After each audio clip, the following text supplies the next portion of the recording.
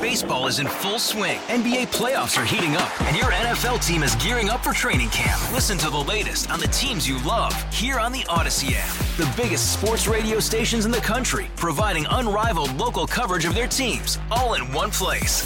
Exclusive interviews with players, coaches, and team executives, streaming live and always available on demand. Stay in the know with your favorite teams right here on the Odyssey app. 97.1 FM Talk Podcast.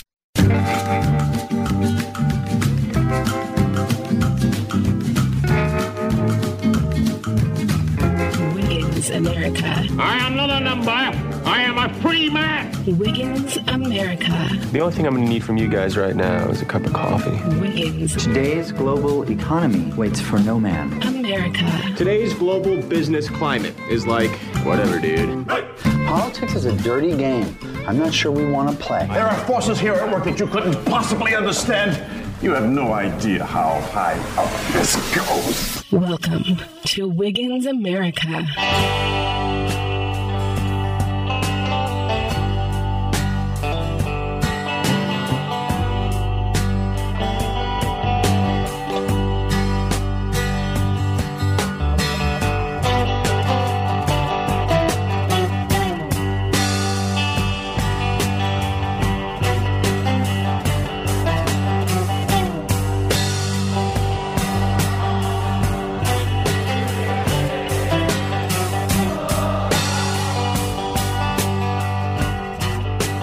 Yep, all Pink Floyd. We are doing the theme thing this morning. So welcome to Wiggins America, the second hour here. If you missed the first hour or parts of it and you want to get the podcast, that will be uploaded on Monday, or you can rewind using the Odyssey app. We are, I think the music doesn't make the podcast, though, because the podcast can't include music for copyright reasons. So all the Pink Floyd you're hearing, that's just for you. That's for you. And it's all deep cuts, which I know is got to be... there are very, very few people who are enjoying it. So that's a terrible decision on my part, but there you go. I'm Ryan Wiggins, and this is Wiggins America. So we are doing a couple things this morning. We had some interviews last hour that were very, very good. We have an interview coming up next segment that you should stick around for, too, because if you haven't heard, Chicago has passed universal basic income. So we're going to talk to a guy named Matt Rosenberg, who's written a book about Chicago and about economics and the collision of those things. We'll talk about that next with him and what that looks like specifically for supply chain issues, and maybe even what it looks like down the road, how they got this money, and all of that. That's coming up next. But one very, very big story that has not gotten any coverage anywhere. I can't believe this kind of stuff doesn't get more coverage. It's amazing to me. And I only ran across it. Here's how little this is being reported. It's a big thing happening in Wisconsin. It's not being reported almost at all. I ran across it, here's the timeline, Thursday, because Senator Ron Johnson, who is a Republican from Wisconsin, a very purple state, he's running for re-election next year. And as far as I know, he's been in and out. I think he's running because he said before, I'm not going to run, then he is going to run, then he isn't. I don't know. I think he's running, though. So he's kind of, he doesn't really step into controversial issues. He kind of walks the line, plays the game. He's just trying to be elected in a solidly purple state. And it's a good year. It's a good Republican year, 2022. Whenever you're the party that's out of power, that benefits you. But for him to weigh in on this shocked me. So I'm just going to read his tweet. Here it is. He says, following the LAB report, what Sheriff Schmaling has uncovered and disclosed might only be the tip of the iceberg of fraud in the 2020 election. The legislature must be given the time, resources, and cooperation of election officials to conduct a complete investigation of allegations. I knew some things were going on in Wisconsin, that there were some investigations, not in the same way that Arizona did, the audit, but investigations into some fraud allegations that look to be very, very credible. Well, those things are very, very credible now. Senator Ron Johnson said that, but he retweeted this from Dan O'Donnell. It says, an absolute bombshell in Wisconsin. Investigators in Racine County have presented extensive evidence that the Wisconsin Election Commission committed a felony by telling nursing home staff members to illegally cast ballots for residents. Senator Ron Johnson goes on to tweet also, using elderly residents with cognitive decline to commit election fraud is reprehensible and should concern every Wisconsinite and American. If Democrats will stoop this low to impact elections, one can only imagine, and so on and so forth. That's Senator Ron Johnson. Again, not exactly a conservative stalwart. Walks the line. He's in Wisconsin. He knows his electorate. He's trying to get reelected. He has said this thing is is a shut and dry case. Shut and dry. That's not a term. Closed case? There, we'll go with that. So if you're interested in finding out more, that's what we're talking about here in Wiggins America. Wow, Wiggins America. What does all that mean that I just read to you? Well, here it is from OAN, Christina Bobb, who's on with Mark Cox pretty often. I'm just going to read this report, and we'll talk about it a little bit as we go, because it's pretty detailed. The Wisconsin Election Commission knowingly and intentionally violated the state's election laws and instructed subordinate election officials to do the same. They have all this in writing, that they instructed all election officials across the country to break the law and knew they were doing it, according to the Racine County Sheriff, Christopher Schmaling. In a shocking press conference on Thursday, law enforcement officials from the Racine County Sheriff's Office laid out their case of election fraud in Racine during the 2020 election. The investigation focused on abuse of voters confined to nursing homes and assisted living facilities. Basically, they were told that election officials were not allowed to go into nursing homes at all. However, every single other type of person, and because of COVID, right? Every single other type of person involving, DoorDash, Pizza Hut delivery, the aquarium cleaners, anybody you can think of was allowed to come into these nursing homes except for election integrity watchers. They were barred. And so we're talking about some pretty big numbers here. Now, this report doesn't show it, but my own looking into it. Oh, by the way, I just discovered here, DoorDash delivery drivers, vending machine workers, elevator repairmen, bird cage cleaners, copy machine vendors, all of these people were allowed to come in, but not special voting deputies were not allowed to come inside. That's illegal. You can't do that. And it was all in the name of COVID. It violates Wisconsin statute 6.875. And they knew it. So it wasn't just, we're going to do this. It was they knew they were doing this, and they instructed everybody beneath them to do this too. They say that because of the number of votes that were cast from nursing homes, and what they would do is, what they would do without me even saying it. They would go up to a person in a nursing home who a lot of times, they don't even know what they're reading, if they are reading anything, and they would say, well, who do you want to vote for? If that. And the person would just sort of wave their hand and they go, okay, well, I'm going to assume you voted for this person, and they'd mark their ballots for them. That's what they were doing. That's fraud. You can't do that. You can't mark the ballot for somebody else without somebody present as I guess that they're called the special voting deputies. You can't do that without somebody standing there to watch, because it's so easy to commit fraud in nursing homes for that reason. This would have affected possibly between 50,000 and 100,000 votes in Wisconsin. You know how much Donald Trump lost to Joe Biden? 20,000 votes. There are calls to decertify, as the headline of this OAN article. Of course, it's OAN, right? But it says Wisconsin may surpass Arizona and be first state to decertify the 2020 election.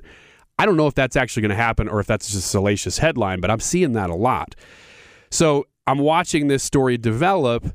Yesterday afternoon, apparently, the Wisconsin Elections Commission held an emergency meeting after Racine County's Sheriff's Department accusations of fraud. What happened in that meeting? Still trying to find it. Again, these things are very, very difficult because the press, their job is to report on this kind of stuff. They intentionally, completely ignore it. Or when they just can't ignore it anymore, like the Arizona audit, they discredit it. They run coverage. They do like they did with the audit report that was supposed to come out on a Friday afternoon. That Friday morning, they had the Arizona Board of Supervisors release one little nugget from the report.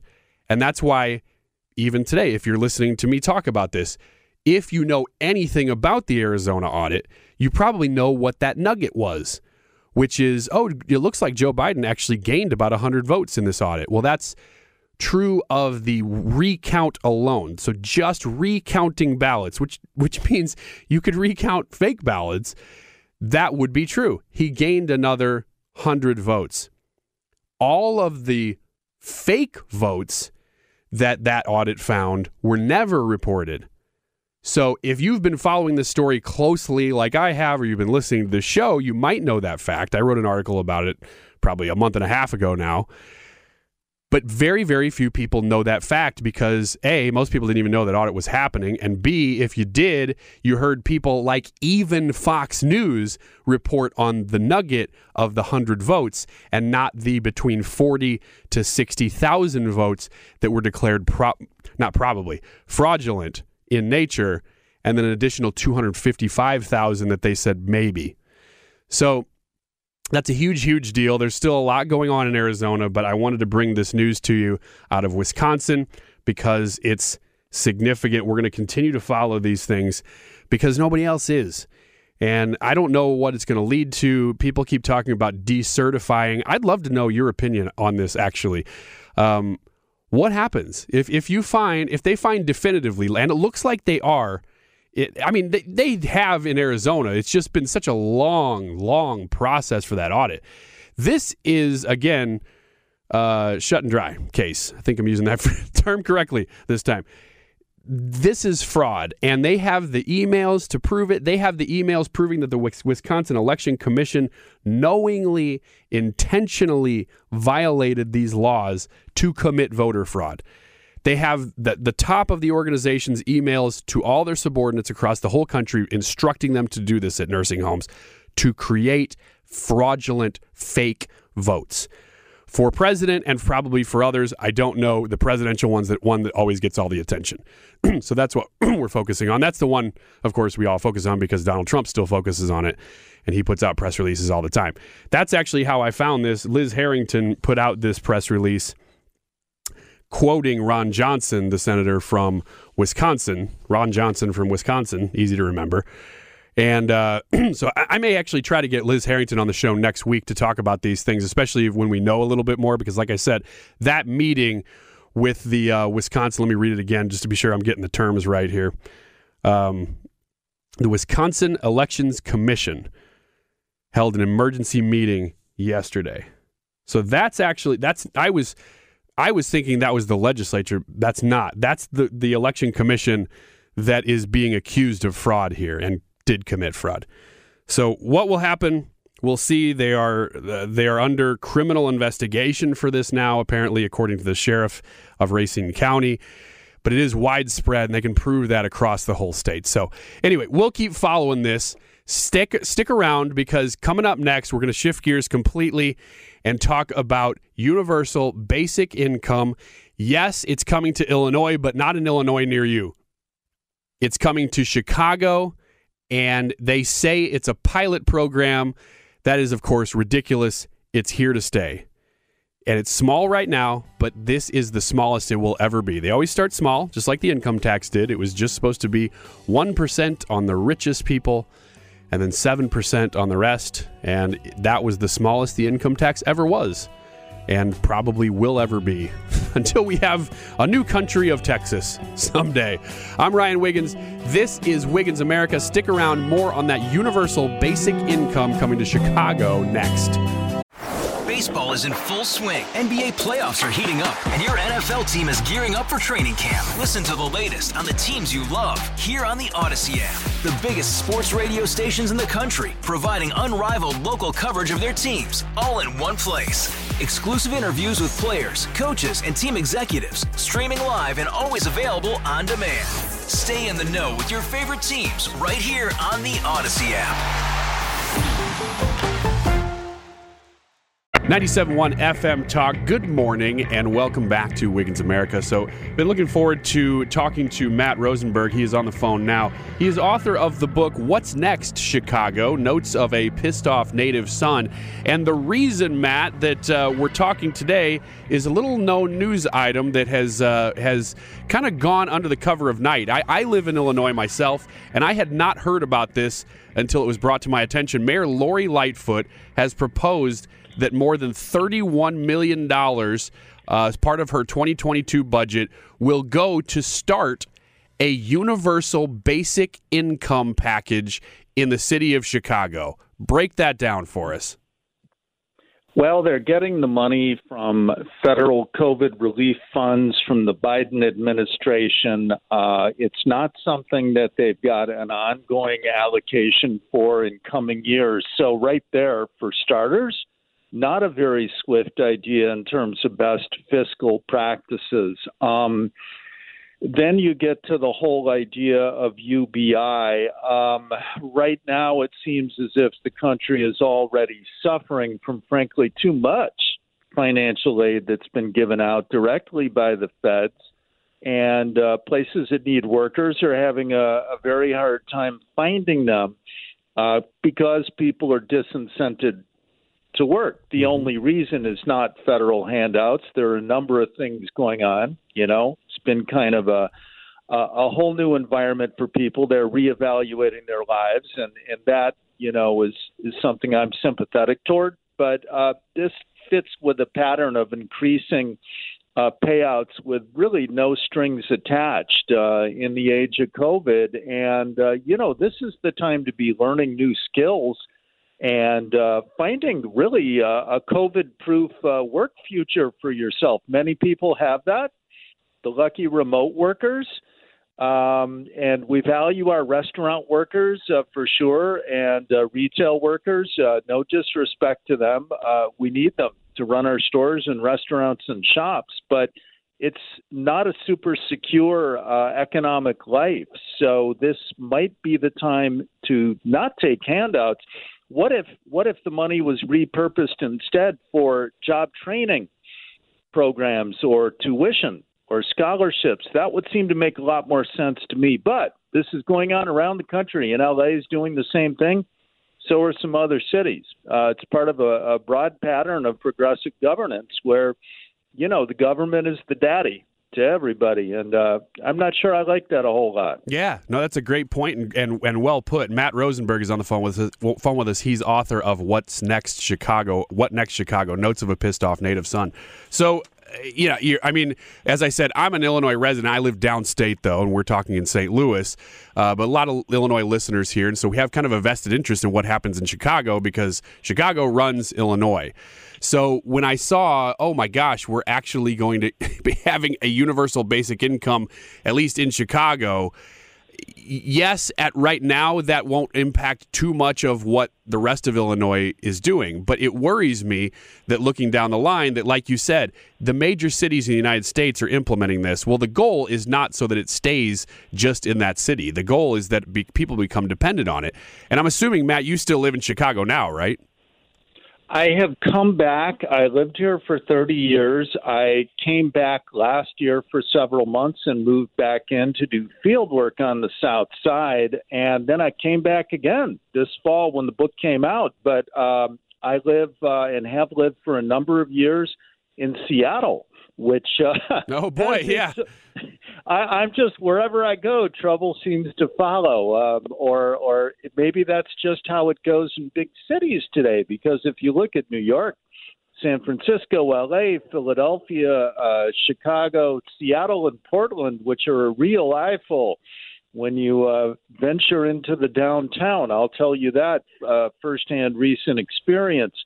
There's a lot going on in our cities, and, I think this quote from a Chicago alderman just yesterday or the day before captures it. The city council had just passed a 16-point-something billion budget for fiscal year 2022. Yeah, $16.7 billion. And the chair of the Progressive Caucus, Alderman Sophia King, This is in a good publication called Block Club Chicago.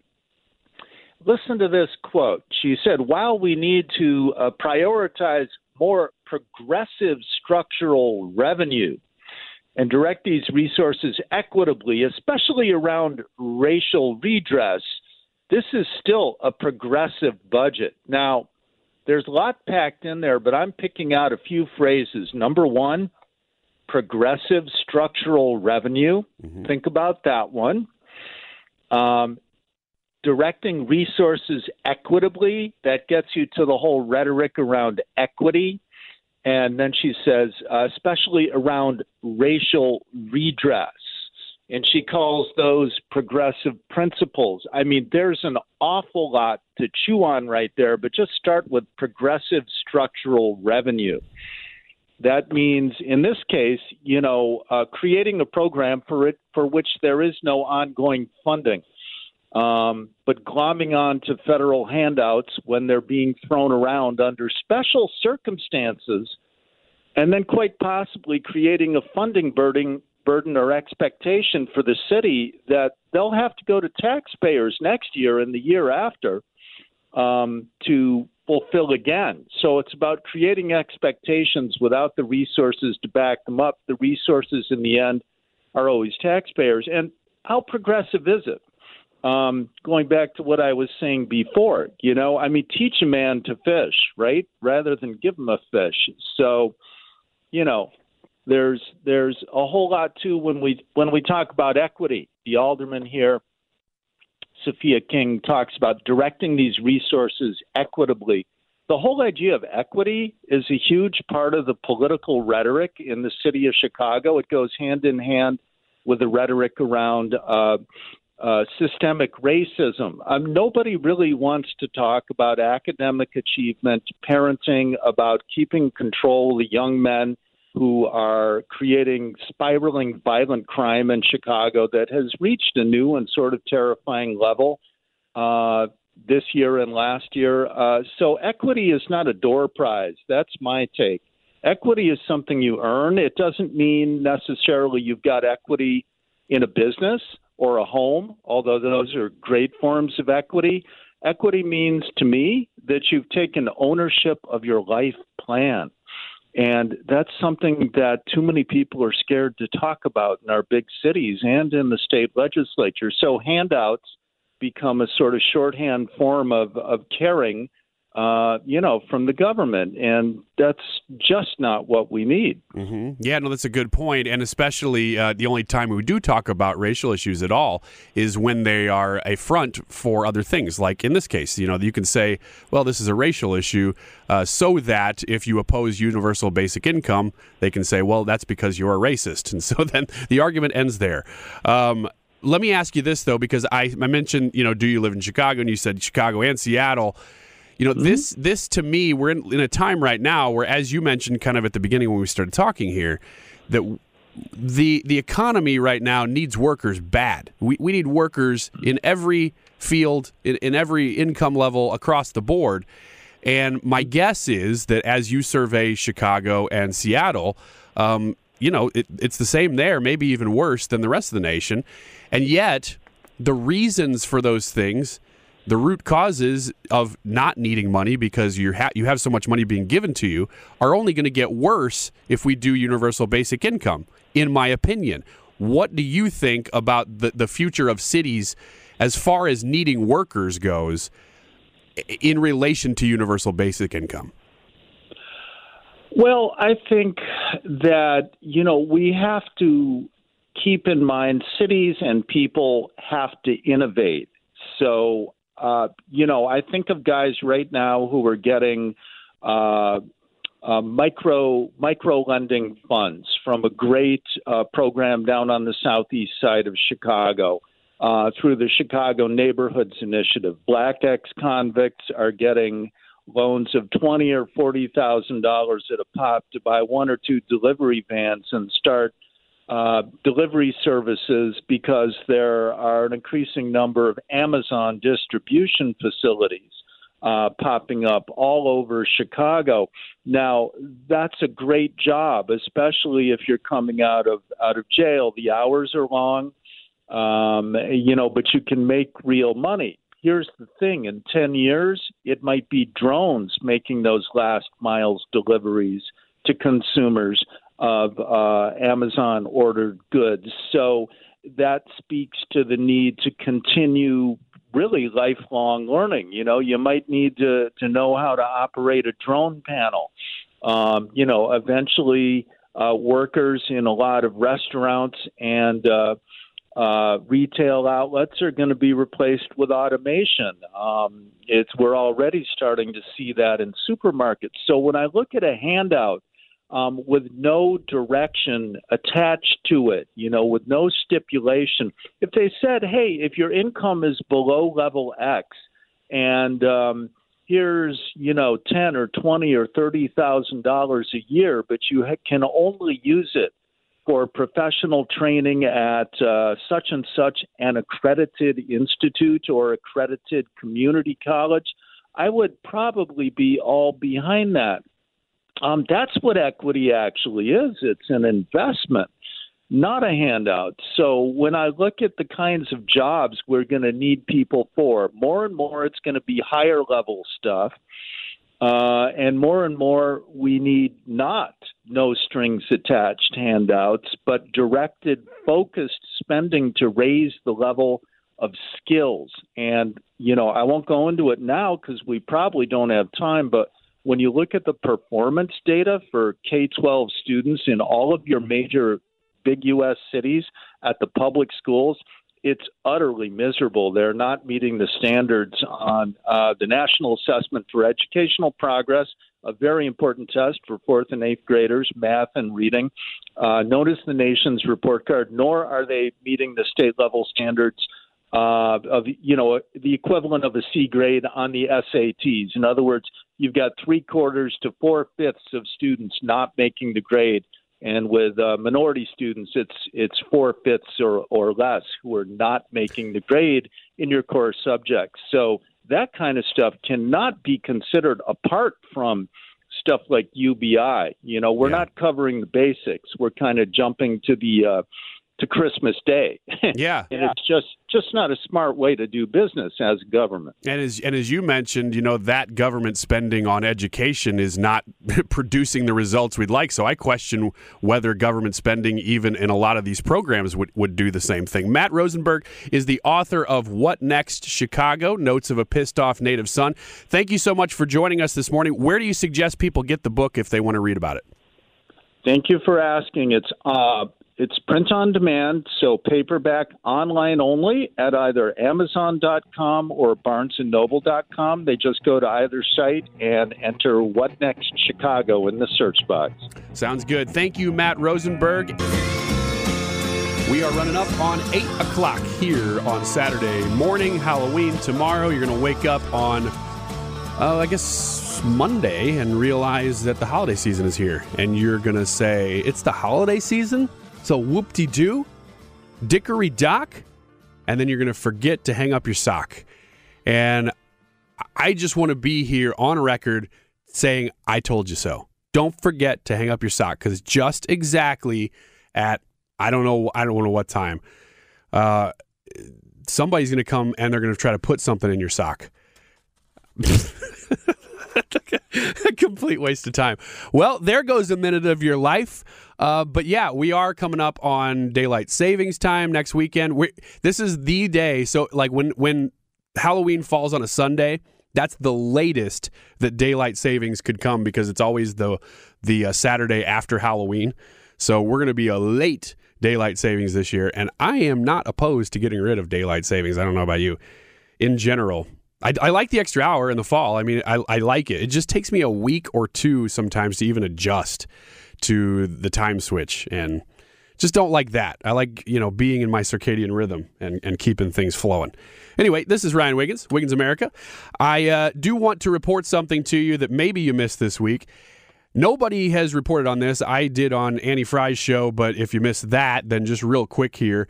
Remember how the Biden administration was, and everybody in the Democrat side, we're talking about expanding the Supreme Court and how great of an idea that would be for everybody, and they put a commission together, and they were going to listen to the commission's advice, and you figure that the commission was going to come back and tell them, yeah, it seems like a great idea. The Constitution doesn't establish they have a 9-court justice, so you can do whatever you want.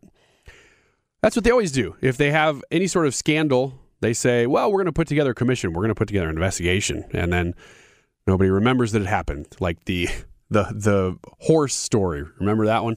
That one's about a month old now. There were horses rounding up illegal immigrants trying to cross the border. Not horses, but people on horses.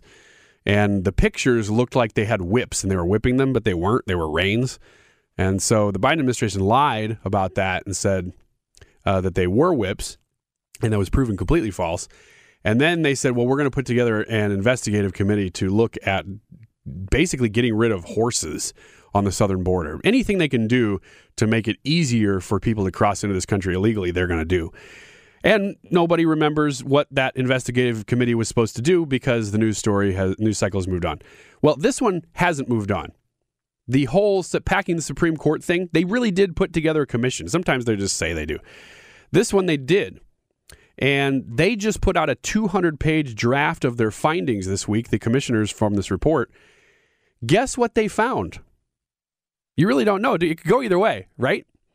It didn't. It didn't go the way that you thought it would. Here's an excerpt from it. It says, quote, commissioners are divided on whether court expansion would be wise. Court expansion is likely to undermine rather than enhance the Supreme Court's legitimacy and its role in the constitutional system. And there are significant reasons to be skeptical that expansion would serve democratic values. Amazing. So I have a feeling you're going to see this issue go away until the next Supreme Court session is underway. It may be underway now, but there's some big explosive cases that involve gun rights, that involve basically deep state activity. That sounds nefarious just because I said the words deep state, but ultimately it's about how much authority these non-elected agencies have. I think that's a big, big case. It won't get a lot of coverage, but I'm going to talk about it once it comes out, and I'm following it. And then abortion, of course, is on the docket as well. If those cases don't go the way Democrats want, they could revive this issue, but they're not going to do anything about it. They just use it as kind of a bludgeon to push the Supreme Court, and the Supreme Court listens. I would love for them to be so completely impartial that they do not even know what's happening politically, that they just make rules based on constitutional law, because that's their job. But they don't do that. We saw over the summer and early, March, April, May, that they were doing a lot of 9-0 decisions to show that there was solidarity on the court. And, well, that was to send a message to Congress to say, don't pack the court. I agree with the message, don't pack the court. I don't think the Supreme Court itself should be sending that message, because I don't think they should be sending messages. They should just be straight up looking at each case that comes, applying the Constitution to it. That's it, and precedent in most cases. But before we end the show today, the last. Where is everybody? The last. It's not the end of the world. There's all the time I need and all the time I want. The last person on Earth. I missed the noise, I thought I was going to be alone again. There's time now. The Last Person on Earth movies. I love these movies, and I need suggestions because I've only got one left to review here. So if you've ever seen a movie or a TV show, no matter how obscure it is, even if you don't remember the name of it, send me the message. I'll look it up. I probably have already reviewed it. That's how deep and dorky I am about this subject. I love Last Person on Earth movies and TV shows and even books, and I will review those things, watch it, get back to you. I probably have already watched it, so if it has a scene in it, it doesn't even have to be the whole movie or the whole show. If it even has a scene where somebody's walking around an empty city or an environment that should have people that doesn't, that would qualify. The last human being, or at least they think they are, or you think they are as the viewer. They don't have to be on Earth, or the actual last person on an Earth-like planet or the Earth itself. Any of those things, they usually hit one of the criteria for this. The one that was suggested to me that I'm reviewing this week was suggested by Brad. Thank you for writing in. A Quiet Place.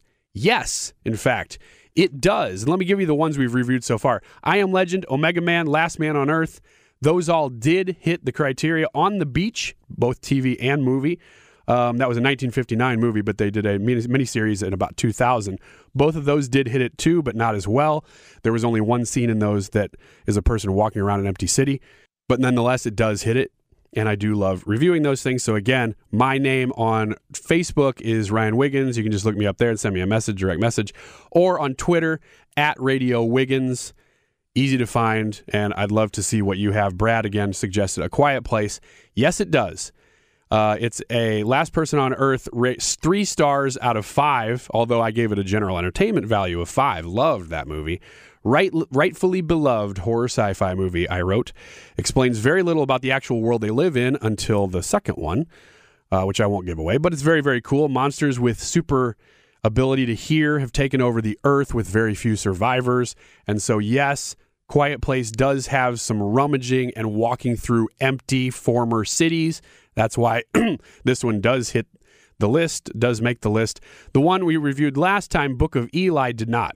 You know, it's post-apocalyptic, yes, but there's no actual Last Man on Earth elements to Book of Eli, even though it's a really, really good movie. So there's the list. I'm putting together a website right now that I'm going to start just putting all of these things on that I'm not going to tell you what it is. If you search for it, you can probably find it right now. It does exist, but we're still in the building phases. If you want to find that, it's out there. But again, easiest way to contact me, @RadioWiggins on Twitter or Ryan Wiggins on Facebook for now until we get that website set up. Let me know what you think about anything we talked about today, especially if it's last man or last person on Earth. I'd love to hear your suggestion for that. And until then, we will see you next week. Thanks for tuning in to Wiggins America. Get more at 971talk.com. Baseball is in full swing. NBA playoffs are heating up, and your NFL team is gearing up for training camp. Listen to the latest on the teams you love here on the Odyssey app. The biggest sports radio stations in the country, providing unrivaled local coverage of their teams, all in one place. Exclusive interviews with players, coaches, and team executives, streaming live and always available on demand. Stay in the know with your favorite teams right here on the Odyssey app.